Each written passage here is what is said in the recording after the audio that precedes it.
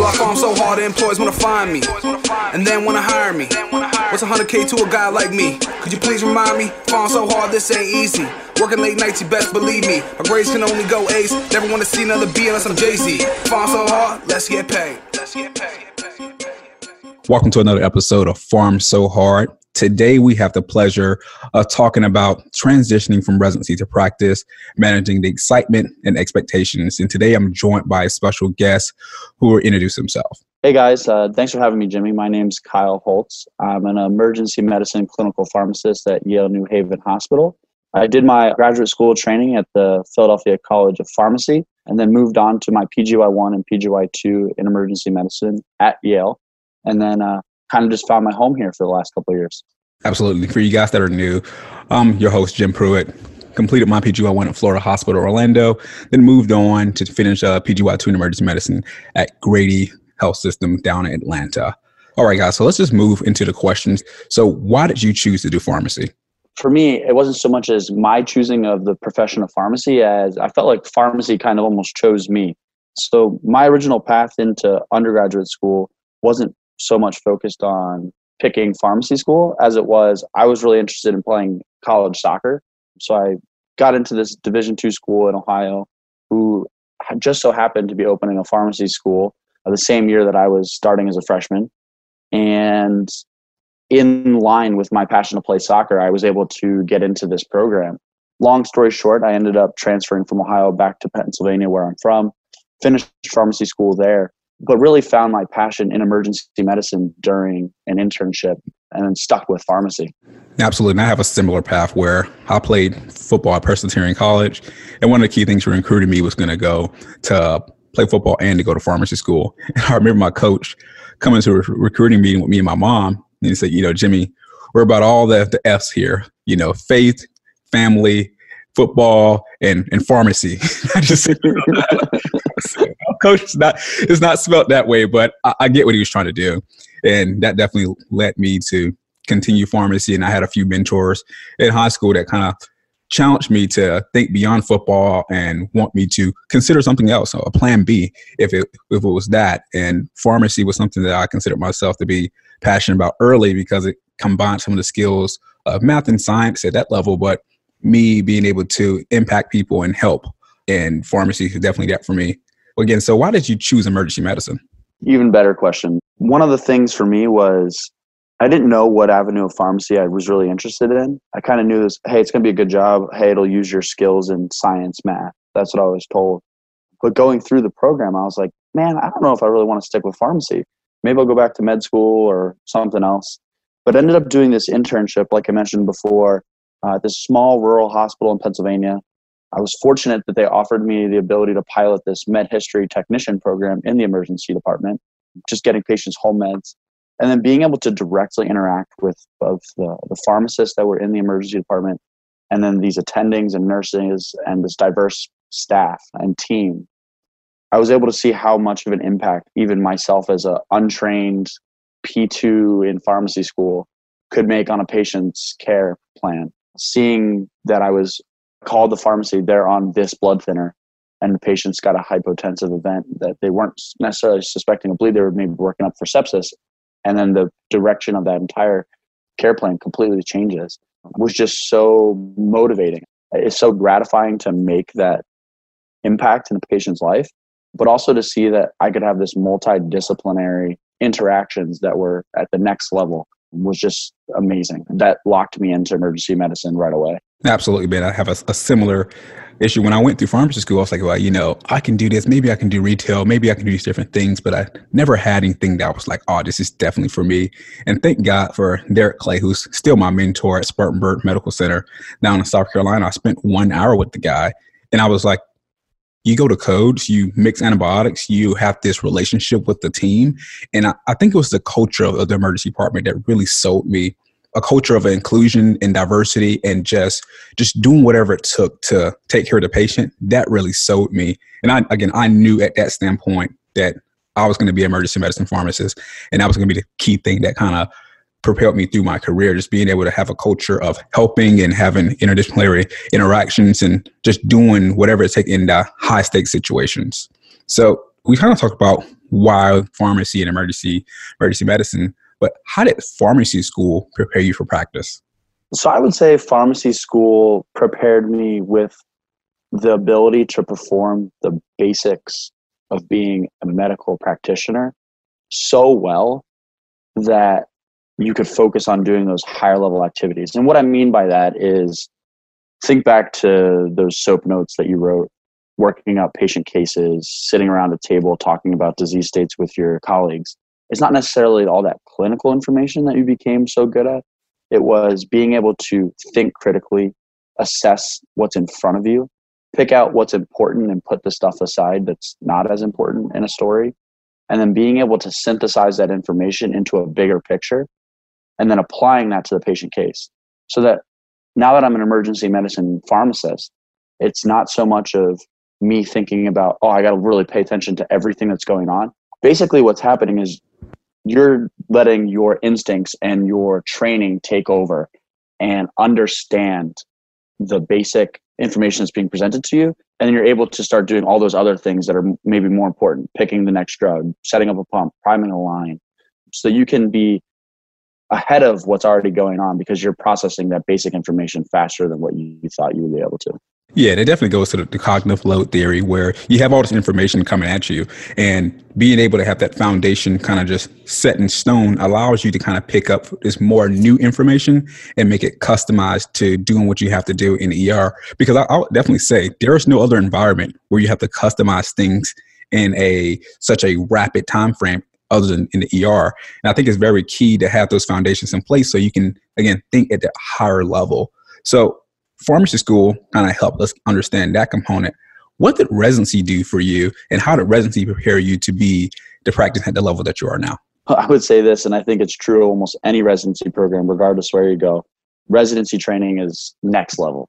Nailing some of these clinical, high-level thinking, understanding disease states, mechanism of drugs.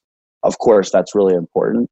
But for me, it helped knock off some rough edges. The big thing for me was becoming a better communicator, being able to approach things from a bunch of different angles, understanding where people are coming from, and being able to read between the lines, whether that's their words, their facial expressions, their body language.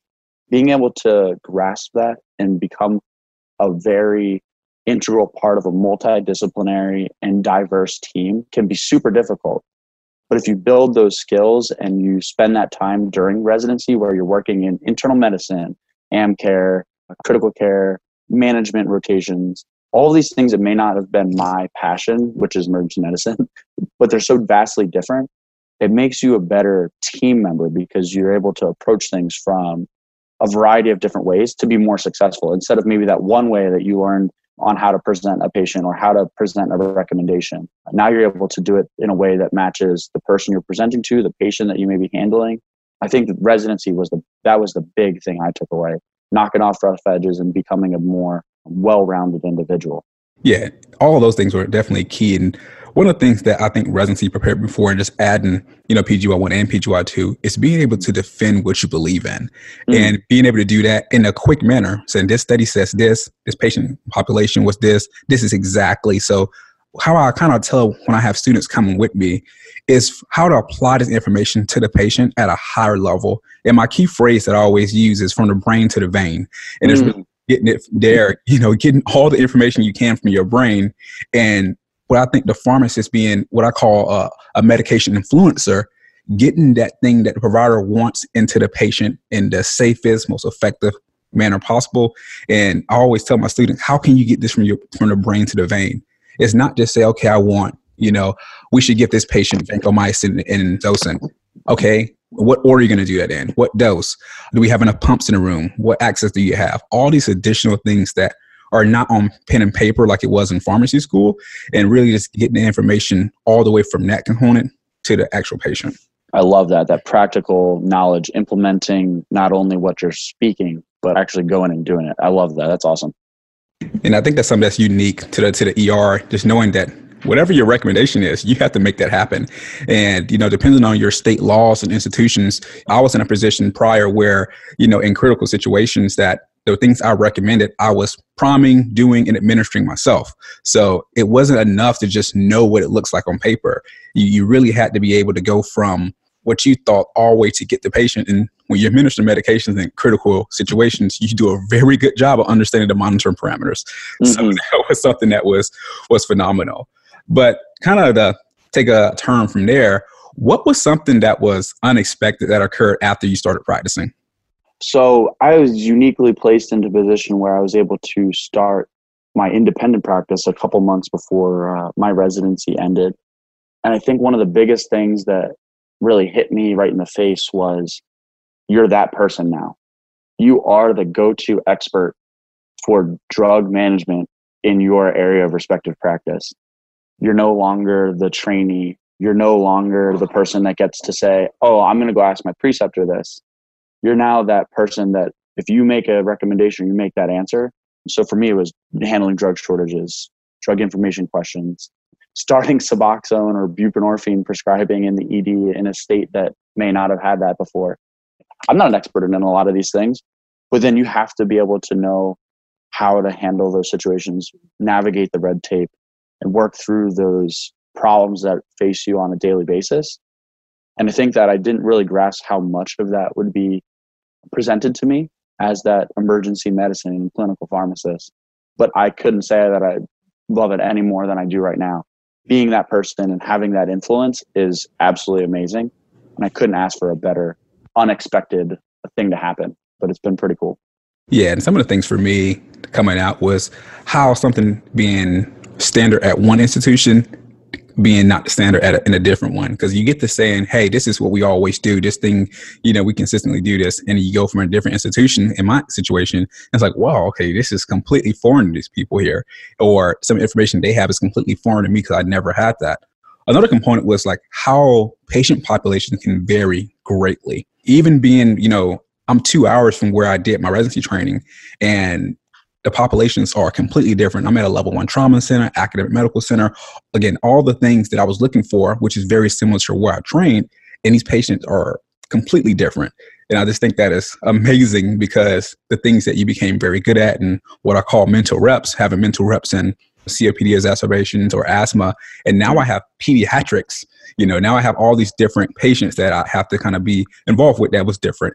And lastly, I would definitely say the biggest thing was I did not expect to be in as many meetings and committees and all of the things that are like outside of the actual ER, being involved in those and how much time that takes. It's a significant amount. And I definitely credit our preceptors and everyone that's involved in administrative activities. It is a drain, but it's very worthwhile. And I realized that you have to go from the top down to get things done. And that was something that I didn't expect to be as important or as influential in my day-to-day activities.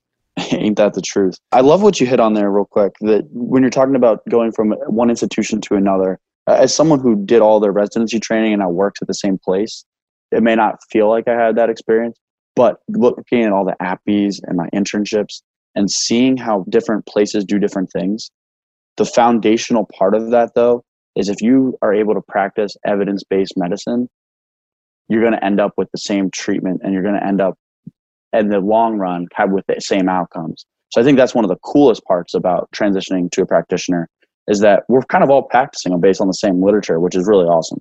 Yeah, and there's so many ways to skin a cat, of course, and that's evidence to support doing those different things. So it's always interesting to see how different providers want different things. One of the key things that I saw was just something as simple as starting propofol infusion. Where I came from, we would start low and then titrate up rapidly.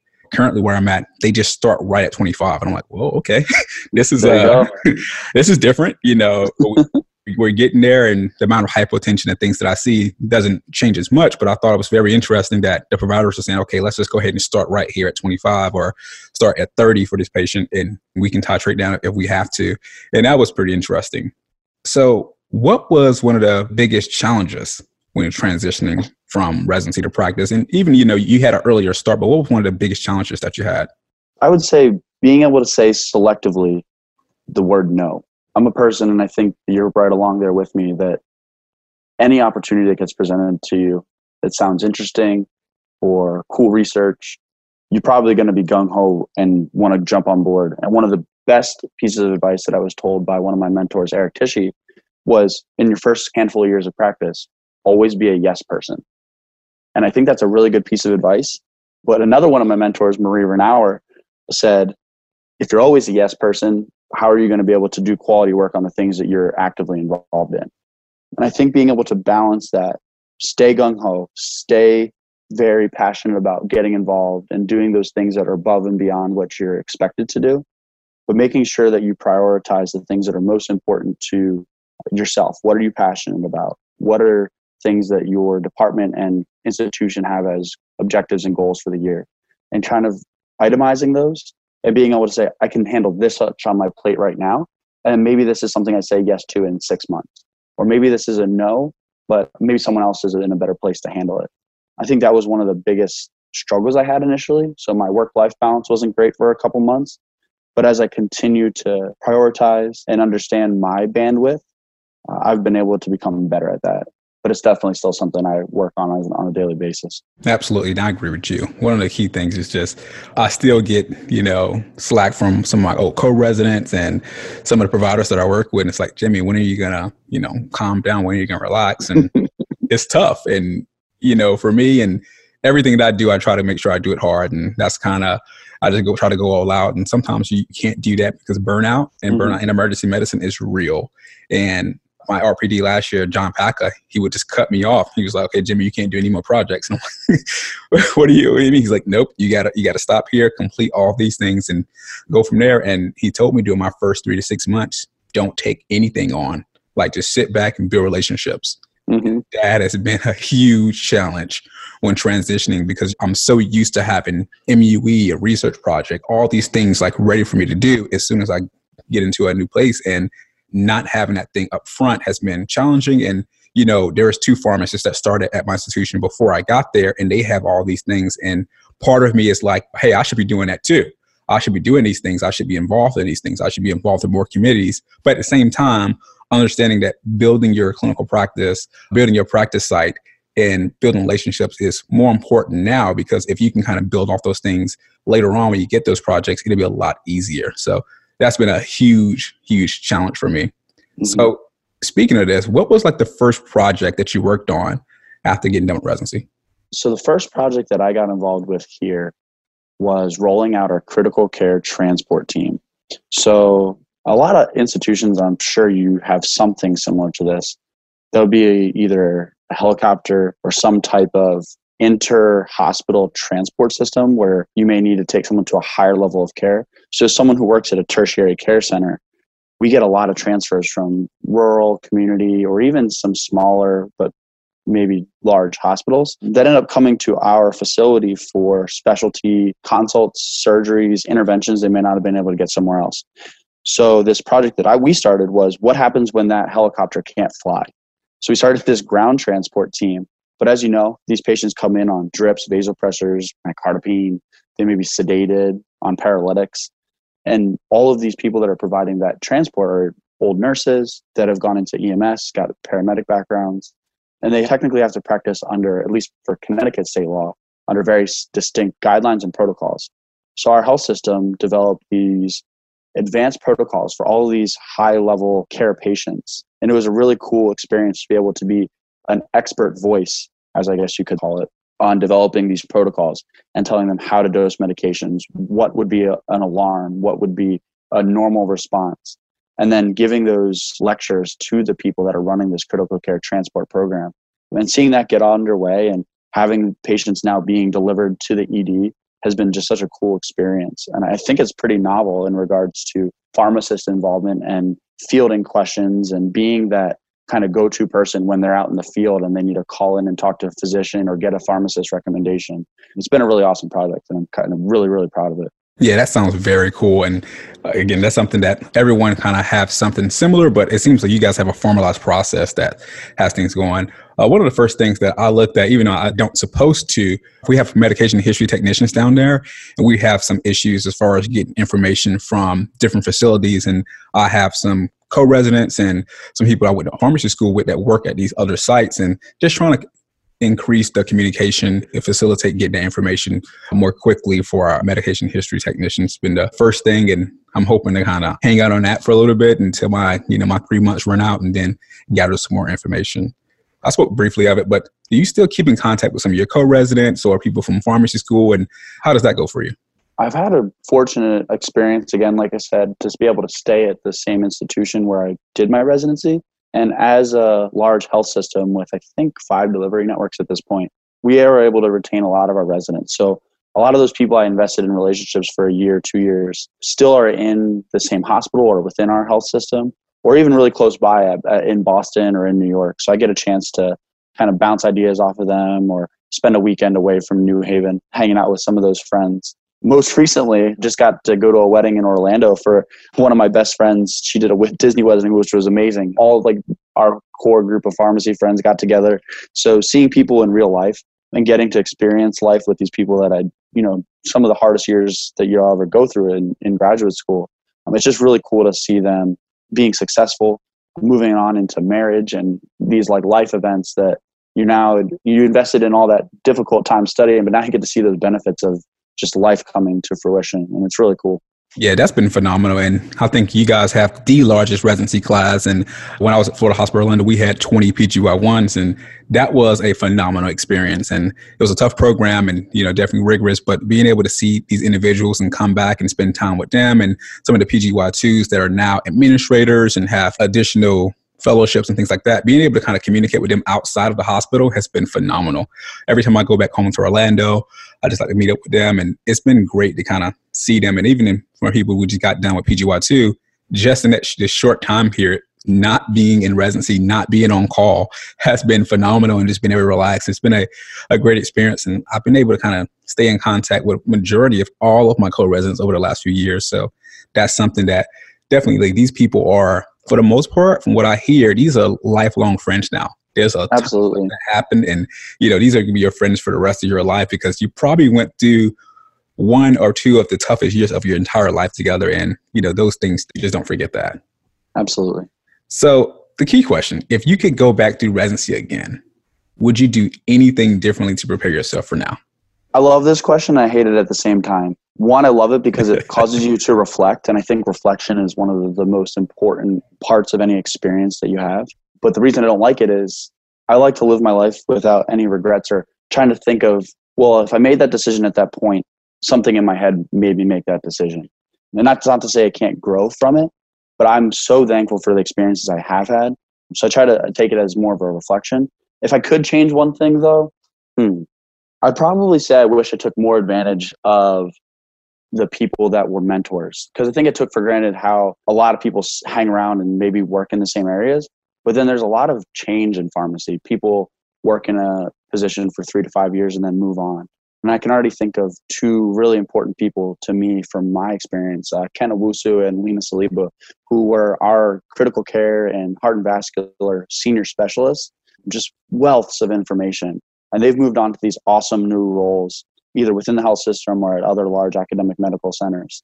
And I know that I always have lifelong mentors in both of those individuals, but they're not in my day-to-day practice anymore. And I think I wish I would have taken more advantage of people like them, and understanding that they're not always going to be here for me to bounce ideas off of, shoot them a quick text, or run down to their office.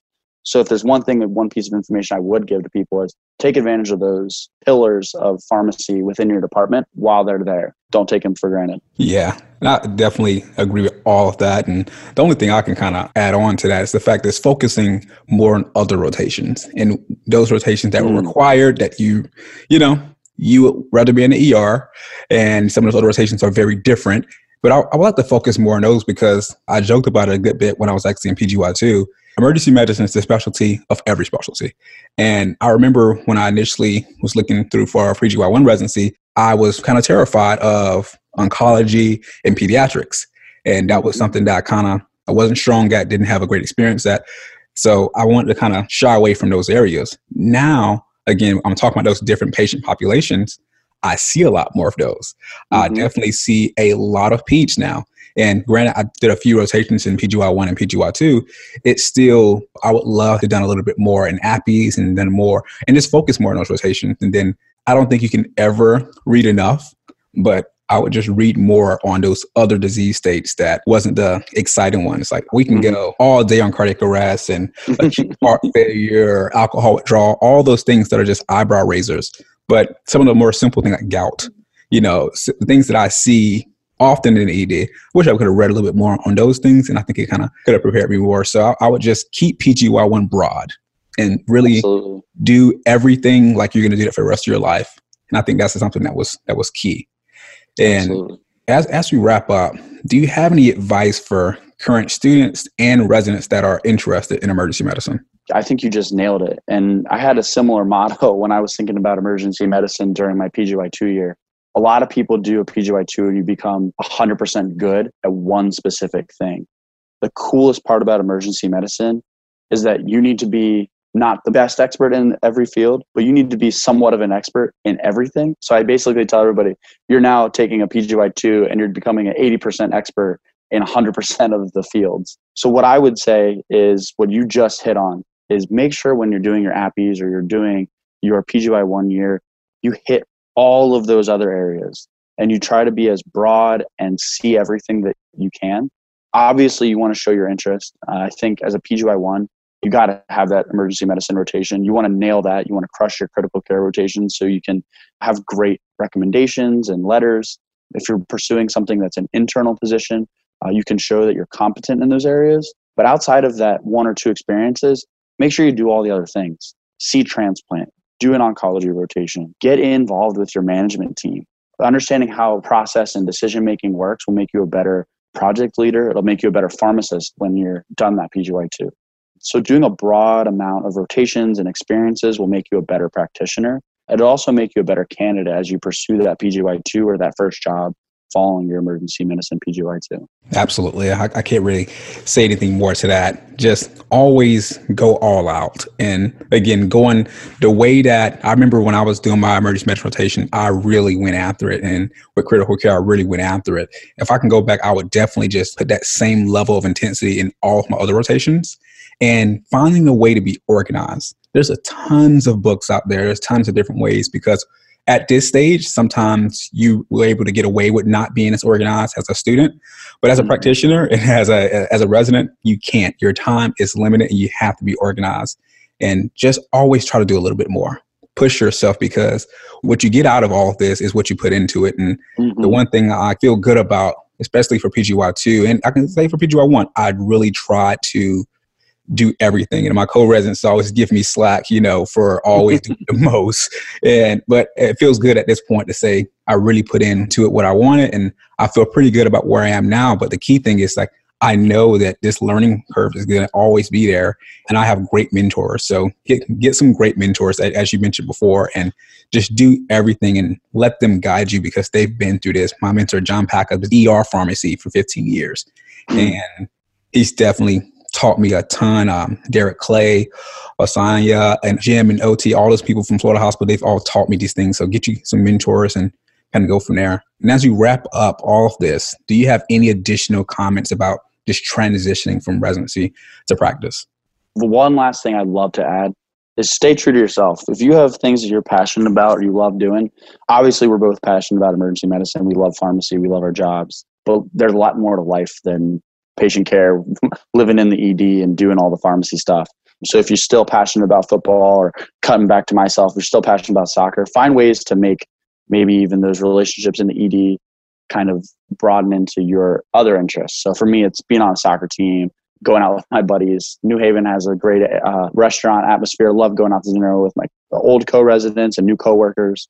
Stay true to yourself and find those things that you enjoy and are passionate about outside of work, and it'll make your time at work more enjoyable. Absolutely. So just to wrap up everything we've talked about today, some of the key things is knowing why you like to go into pharmacy and kind of understanding there are many different paths to get there. Some people go into it because they know they want to do it. Other people, pharmacy just chose them. With emergency medicine, the same thing can happen. Understanding that the benefit of being emergency medicine is that it's a very diverse group of people and diverse group of patient populations that can help you from there. And understanding that pharmacy school is there to really set you up for having foundations so you can build off of all of that.